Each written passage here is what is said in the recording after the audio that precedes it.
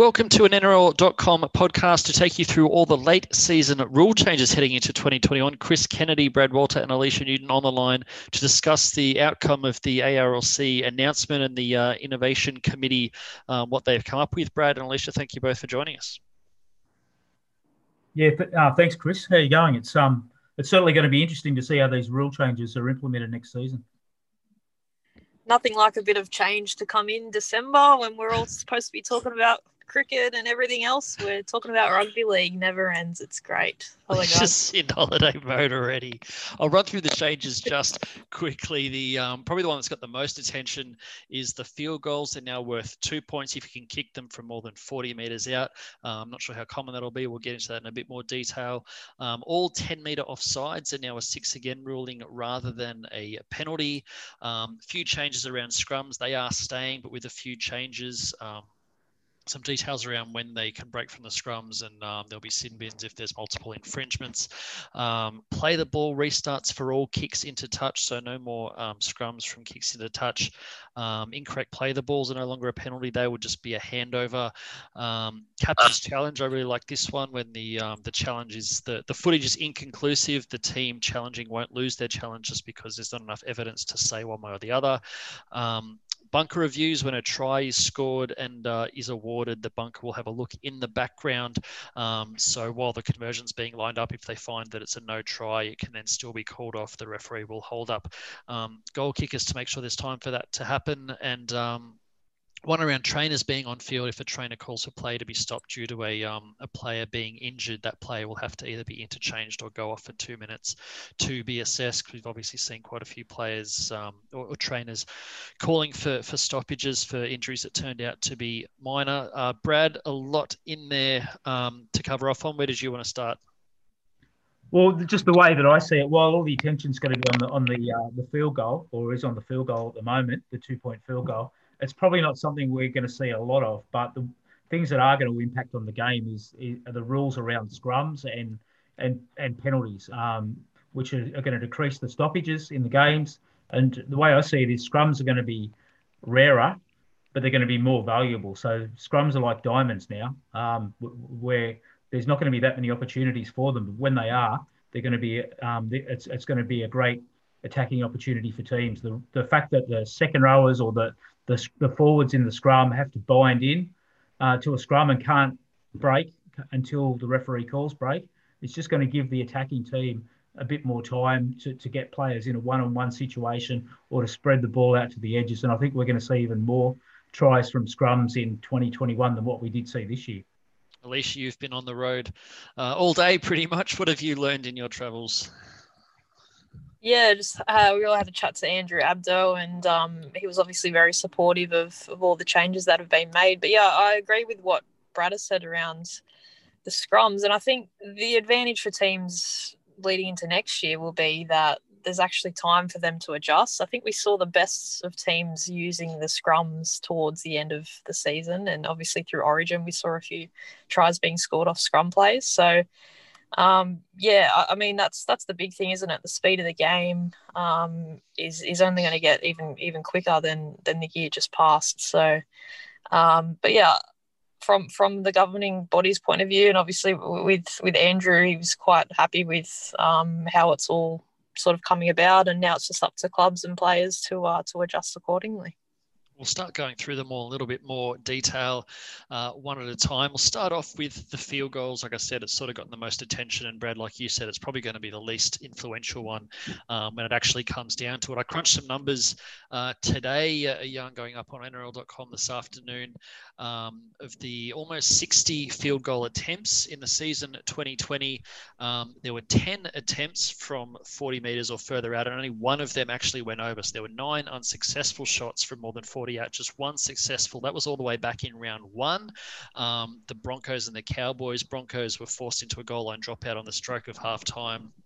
Sent it long, Michael Morgan regathered and potted a field goal from about 41 metres out, and that was the first and last long range, or what would have been a 2-point field goal all season. So, Brad, potentially not a lot of opportunity for this to come in, given that we do still have the 7-tackle restart penalty if the kick goes dead. I think, yeah, and I think that's exactly the this situation or the scenario where we'll see teams try it. It is like in the dying seconds before half time. If you can get up into that range, maybe if you were to win a scrum, or you could get your way downfield, you'd try to with 30 seconds left on the clock, you'd try and get yourself in a position, and you'd have that shot at field goal before half time, as Michael Morgan did in that game. I don't see that teams are going to be trying it 7 minutes out from full time to break a deadlock. However, what I do think it might change is, I also think that maybe teams now, if they're in the 73rd minute, for example, if the scores are level, teams may not go for that 1 point field goal as well to give themselves a buffer. They might, I don't know, maybe they will go for a 2 point field goal. More than likely, they'll retain possession and they'll try and score a try. Yeah, I don't know if you'll see a lot of. I think if the scores are tied with 5 or 7 minutes to go and you've got a chance at 1 point, I think that the teams will still take it, even if there is the threat of the other team potentially getting a 2 point field goal later on. Maybe more likely if you're trailing by 2 points, it gives you another sort of Hail Mary, hit and hope chance to try and set up for a 40-meter field goal to force your way into to golden point extra time. But whether there's more than 10 attempts next season with an extra point on offer remains to be seen. But let's move on to the 10-meter infringements. Alicia, I'll start with you. There's no more penalties for 10-meter offsides. Do you think this is open to a bit of exploitation, or just another sort of handy way to speed the game up? Well, as a fan, I just remember, watching the game, and if you got a penalty from 20 metres out in your own end, you were just relieved, right, to go into the next zone. So it's going to be definitely, I think players would much prefer to give up a 6 again than, 30 metres downfield and a fresh set attacking the line. So I definitely think there's room for that to happen with opposition teams sort of exploiting it. But it's just going to, bring in more further tackles, further fatigue, and I guess referees probably also are quite happy to signal that 6 again more often than blowing a penalty. So, it's an interesting one. Again, I don't think it will change too much given what we've just seen in the 6 again, but I think it'll be tougher for teams to actually get out of their own end if there is a 6 again, because what does it give you? Sometimes it only gives you 1 or 2 extra tackles. So I know what I prefer. I'm a bit mixed on that one. Brad, do you see it being more consequential for the teams working out of their own end, or is it the teams defending their own line and getting off their try line and shutting down players and giving away offsides? Yeah, I think that it's going to put paid to those teams who are just happy to concede a penalty on their own try line. Because so that they can get their defences reset and go again. Now they're not going to have that opportunity to do so. They're going to have to defend another set, and if they continually breach, well, they're just going to be defending until they concede a try. So I think a couple of years ago we saw that the top teams the top teams on the ladder were also the teams that conceded the most penalties on their own try line. I think that advantage or that ploy is now dead in the water. What about? Scrums overall, there was a few sort of tweaks around scrums. You sort of touched on the back rowers binding, and you have to wait for the referee to call break before you break. And if they, the team that gets the benefit from it can either choose to reset the scrum or to take the penalty. Can you talk us through this one? Yeah. So now if players do break from a scrum early, it's a penalty, and it's not a differential, it's a full penalty. So the team could obviously take the 2 points and have a shot at goal, but they also have the opportunity, they could tap as well, but they also have the opportunity to just say, we want to reset the scrum and we have another scrum, which gives them the opportunity to have 7-on-7, and usually the scrums will be set in the middle of the field. So there's obviously a potential split there, and just try and get an advantage over the defending line, particularly obviously if they're close to the line. And the other really interesting change, I suppose, or tweak to this rule is that if the team does decide to take that option and the defensive team breaks from the scrum early again, the defending player will be sent to the sin bin. So again, it's a high price to pay. It's going to ensure that the players comply with those rules. Probably where we see teams breach that rule most is actually not at the defensive end. It's up the other end of the field, because they figure if they're a good chance of getting away with it, and if they don't, then the penalty is not too severe. But if the penalty now becomes a sin bin, then a player sent to the sin bin, then I'm pretty sure that will have an impact on that as well. So I think it will really turn scrums into proper attacking opportunities. Do you have any idea if there is a double infringement and the sin bin results, can the attacking team still opt for the scrum again? If they get to choose between a scrum and a penalty, can they choose the scrum and then choose the 7-on-6? I imagine they can. I don't know the details about that, but I imagine that would be an opportunity for them as well. So look, all these rule changes are to advantage the attacking team, aren't they? Well, yeah, there seems to be. And the next one, obviously, is kicks into touch, or I think players getting run into touch as well is now resumes with a play the ball. Alicia, I'll start with you. We're talking about this just offline before. It's potentially going to change a few things with the way that the teams sort of finish their sets. Yeah, because obviously you look back, in all the time that I've watched rugby league, and a good kick into touch is usually, applauded and kills a bit of time, and teams have enough time to walk up the field and reset and sort of just control that tempo of the game. So now, there's a bit of grey area around how quickly can the opposition bring the ball in and play the ball. That'll be the next question. And I guess it's just going to be one of those things. Obviously, yes, we are killing time by not having a scrum, but how it will all work is probably, and what sort of advantage it gives to that kicking team who's put in a good kick. I think there's probably a little bit more to solve around that. But just another one to tick off the list for this year. Could it be a bit of a counter-attacking ploy, Brad? Do you think if there's a good kick downfield, but then the defending team picks it up and plays it quickly before the team that kicked it is set, there could be a bit of a counter-attacking option? Well, I think there's no doubt there will be. When you think about, a long kick into the corner and the team, the defending team, who then receive the ball, they'll be able to take a quick tap and potentially spread the ball across the field, and because the other team will be trying to get downfield. I think it's going to be really interesting to see how that rule works. I just think, so what the NRL has tried to do, or the Innovation Committee has tried to do, if you're supporting a team and maybe they're defending a lead or it's a tight game and they put a kick into the corner and you think, yeah, that's a great play. We've got the team pinned down in the corner there. We've got a scrum that we can reset, etc. That's essentially a negative play, isn't it? And it does wind the clock down, and it does take away the ability of the other team to attack and to get themselves into a good attacking position. And this is going to reverse that. So that kick into the corner isn't such a good play anymore. It could actually expose you to, as you said, to a counter-attack. Are we sort of going a bit away from the fabric, I guess, of rugby league? Like for a long time, defence has been, as important, if not more important than attack. If you're, winning a grand final, you're up by 2 points with, 10 minutes to go, and you sort of want to manage the clock down. For 100 years, a good halfback's been able to kick to the corner and pin the opposition team with a scrum in their own end and sort of grind the game out that way. Do we risk getting too far away from that sort of style of play, or do we want to get away from that style of play? Well, I think we probably do want to get away from that style of play. I know, like, maybe not in all circumstances or situations, and there should be some reward for, if a team's dominating and they can come up with a play like that. But I think that, as Andrew Abdo and Peter V'landys continually say, rugby league's in the entertainment business, and fans don't.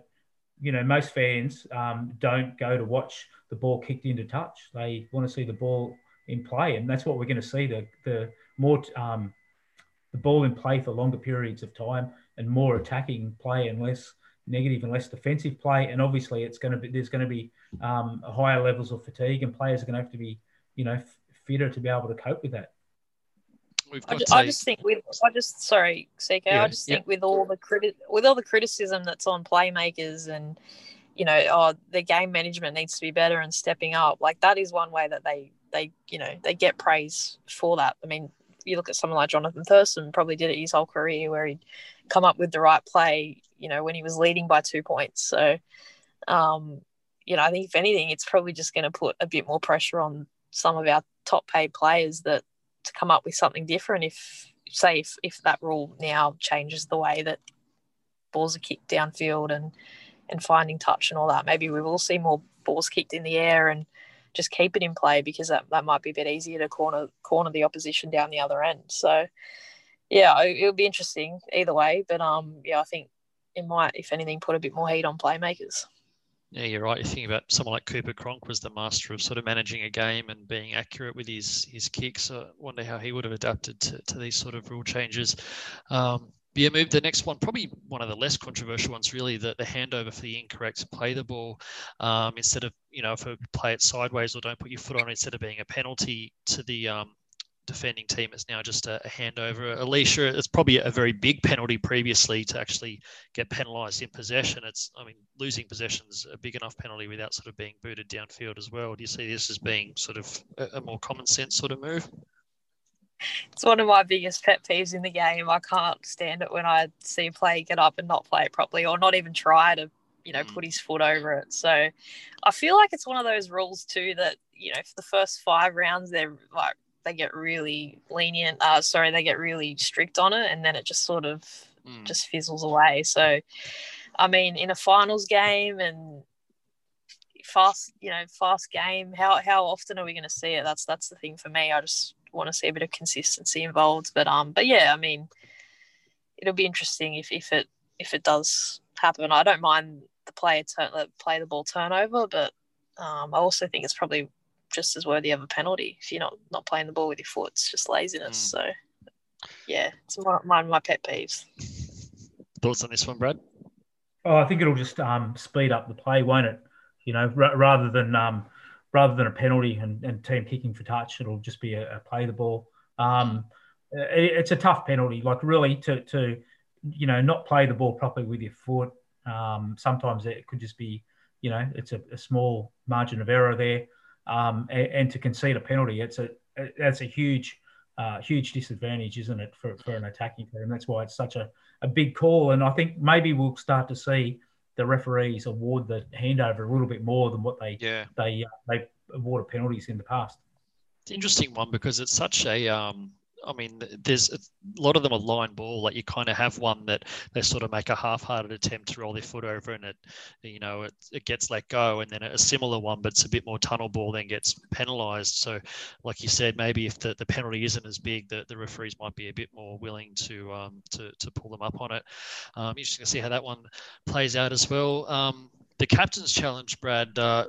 In terms of, so the change is if a captain challenges a ruling, it goes up and it's inconclusive, then the on-field decision stands, but the team challenging doesn't lose their challenge. Now, this is when they genuinely can't tell what the outcome should have been, not for when it's a 50-50 and they rule against the challenger. Yeah, that's right. So if the referee's decision's upheld, or if effectively, if it's, unless there's conclusive evidence that the referee got it wrong, then the bunker still rules on it like they normally do. But if, for example, a camera angle can't pick up whether the ball was knocked on or fumbled or just dropped or knocked out of a player's hand, then that'll be considered inconclusive and a team won't lose their challenge. It's really just to eliminate those difficult calls when no one's really sure what happened, as opposed to when there is a decision made and that decision's confirmed. Alicia, you're in cricket mode already. Obviously, it's sort of bring it in line with that umpire's call that cricket moved towards a couple of years ago with video reviews. Yeah, if you don't have enough evidence to overturn the decision, it just goes in that favour. But we did see, I think we saw it a couple of times where there was just quite literally no great angle to see what had happened. So, and a team would lose the challenge anyway. So yeah, I don't have a problem with that. If anything, it's just a bit of common sense, and I don't think too many would complain over a team keeping their challenge for that game. Yeah, it seems very harsh to lose your challenge when the bunker can't tell whether it was correct or incorrect call. So I think this is definitely a common sense one. Bunker reviews, Brad. Again, we're talking about this offline just before, but basically when a try is scored and is awarded, the bunker can then review it in the background while the conversion's being lined up. But importantly, the team scoring can't just rush through the conversion to stop the review happening. This is trialled in the last round in a couple of bottom 8 games of 2020. Yeah, and this is another common sense rule. Really, we saw last year. I think it was the Souths versus the Bulldogs game, and Jackson Paulo from the Rabbitohs scored a try. Looked live; it looked like it was a try, but on replay, you saw that he put his foot into touch before he put the ball on the ground. But the referee had already awarded the try then, and the bunker, even though everybody sitting at home could see that it was no try. Adam Reynolds was still able to go and line up the conversion attempt while we're watching replays that showed that it was no try, and the bunker couldn't intervene under the rules to say that's no try, which I think most of us thought at the time. Why don't we all know it's not a try now? Why can't we just go back and take that try away and play on from there? So now they have this ability to be able to do this, and when it was trialled last year, we saw. So kickers were then rushing through their kicks to try and, complete their kick before the bunker had the opportunity to review that and maybe take away a try.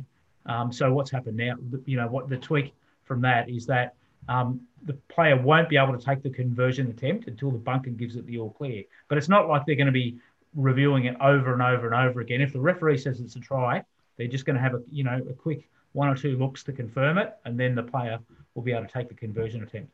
Yeah, and most of them will be uncontroversial, you would think. And it allows the referee also, when they think it's a try, to award it without having to check it, and then the bunker can obviously still check it in the background. Now, did we get one, that Broncos-Cowboys game, was there one like this? I feel like it might have been Tabuai Fido sort of ran a fair distance to score, and it was awarded on field, and then the bunker worked out he was offside. Am I remembering that correctly? Alicia? Yeah, that rings a bell. Yeah, I can't remember that. Let's just say it happened. But yeah, probably. I mean, Alicia, I don't know if you're a bigger NFL fan than I am, but apparently this is sort of the modus operandi in America, and it seems to work okay.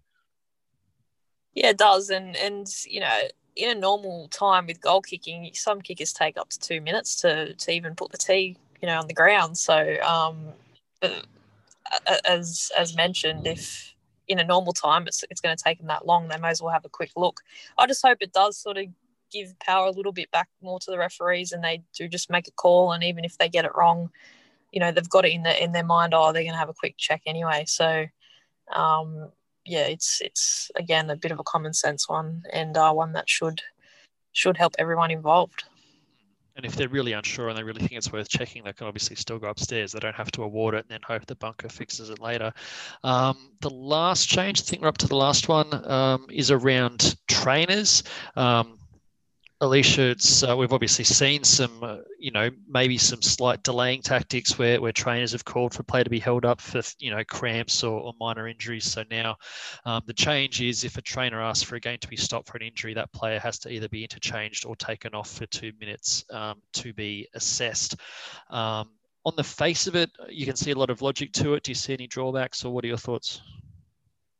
Yeah, well, I think obviously it's to try and eliminate the gamesmanship that sometimes goes on in the game. It does frustrate fans, especially when it's a couple of minutes remaining and teams ahead by 2 and just want to slow the clock down. But obviously on the flip side, if you've got a player that's genuinely injured and needs to come off, then that's where we want to eliminate it. But I think just the confusion around that might be, what happens to a player? Can they come back on in that 2 minutes? Like, do they have to, where are they getting assessed? Are they getting assessed on the side of the field? Does that team play a man down for 2 minutes? Like, a little bit of grey area around that. That's probably worth, chasing up once the season sort of starts up. But that's probably my big thing. What sort of happens in between all that? And there'll still be stoppage, right? Stoppage time if a player's leaving the field, and Yeah. Yeah, it's still going to be there. It's just a matter of basically you're going to lose that player for at least 2 minutes. So some teams might even think that's still worth it. I'm not sure. But yeah, obviously just trying to eliminate the good and the bad in that situation. Brad, would it be a case of potentially you could, within the 2 minutes, I'd imagine that the injured player can't come on in the 2 minutes, but the coach could then choose, if the player goes off, to make that interchange within the 2 minutes and bring a fresh player on if he's got interchanges left. Yeah, that's how I understand it, that he'll be able to interchange the player if he's injured. But if they decide that they don't want to use an interchange, that the player's okay to go back on, he'll just have to wait that 2 minute period, which is effectively a set of 6. This is a rule that you see in soccer. When a player's injured and they have to stop the game for treatment, the player has to leave the field and has to be off the field for a period of time before they can go back on. It's just it's to take away the gamesmanship, try and take away the gamesmanship. I mean, we still might see teams who, will decide, will exploit the rule, get the game stopped. It enables their defence to reset. Then they're going to have to defend to set a player down.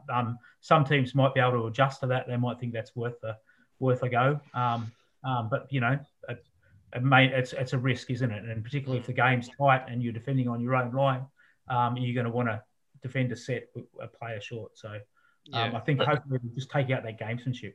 What about the flip side? You go, Alicia. Sorry, CK. Just for example, we had Nathan Brown against the Tigers that time. Went down, grabbed at his neck, trainer come on, time stopped, got up, got a penalty, got a quick tap, whatever he did. Like, does that technically, next year will he be taken from the field for 2 minutes? Is that what we're talking about? Or it's the incidents where a trainer signals to the referee that a player's injured in back play and we need to stop the game. It's those incidents. And usually, look, and we're sort of talking about it from the point of view that maybe that's being, manipulated, that rule. But, in most cases, the player, and let's say in all cases, the trainer genuinely believes that the player is injured. So that's why he signals to the referee. If he's seriously injured, he'll be interchanged, be replaced straight away. If they decide, oh, look, he's actually okay, he'll have to come from the field for 2 minutes, and then be able to go back on. I think it's a good solution, because we can't go back to where we were when it was just at the referee's discretion, and we have seen incidents where players have been seriously injured and players continued on, and that's been a dangerous situation. So we have to err on the side of caution. But by the same token, when trainers are able to stop the game, then it does. And it usually happens, if it's going to be manipulated, it will happen when the team's defending, and usually defending their own line under pressure. So therefore, if they are going to do that, and if they are going to try and manipulate the situation, well, then they're going to have to roll the dice and defend a set of 6 with one man short, or use up an interchange. I would say, to your example, Alicia, there's nothing really to stop a player staying down, clutching at their neck and trying to pull a penalty, as long as it doesn't get to the point of the trainer coming over and calling for player to be stopped. But if they're the tackle player, that's not the instance. Like, the trainer's more when they're down in back play and the player's gone somewhere else. So yeah, a player sort of staying down, grabbing their neck, and then the refs have a look at it and give a penalty and they bounce back up. But that's not going to be impacted by this rule. Yeah, that's more the milking side of it. Yeah, and I'll just say too, that's usually the attacking player trying to milk a penalty, as opposed to the defensive team trying to stop the game so they can reset their defensive line. Yep, so it's two different things. But I was going to say before, on the flip side, Brad, do you see this potentially having any player welfare concerns in terms of a player who actually is injured trying to get up and play on to avoid having to go off the field or avoid leaving his team a player short? No, because it's only when the trainer decides to stop the game. So the trainer will come and, assess the player, and if the player's seriously injured, the trainer will stop the game. So I don't think that we'll see players, it's the trainer's decision. It's not the player's decision. So I think it should still be okay. Well, it's all of the 8 rule changes, I think, covered off in a fair bit of depth. Broadly speaking, any final thoughts, Brad? It seems like a lot of changes. Any of them individually could have a net positive result. But, do you risk fans getting a little bit sort of fatigued or disenchanted by sort of the continual sort of adjustments? Well, I think the rule around the trainer is a reaction to what we saw last year. So they've just obviously tweaked that rule.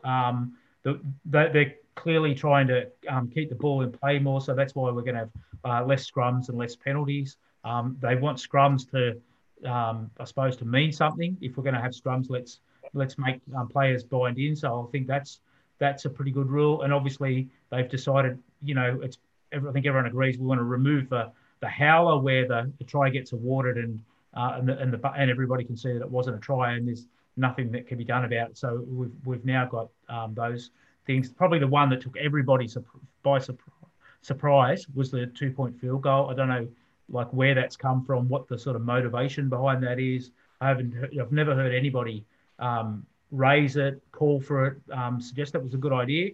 But I think it'll make games more entertaining. And really interestingly, that's the one that's being debated. And I've noticed that Greg Inglis is trending on Twitter because, he did what Souths were down by 2 points and he attempted a field goal. I think that was in 2016 against the Dragons when he was playing for Rabbitohs.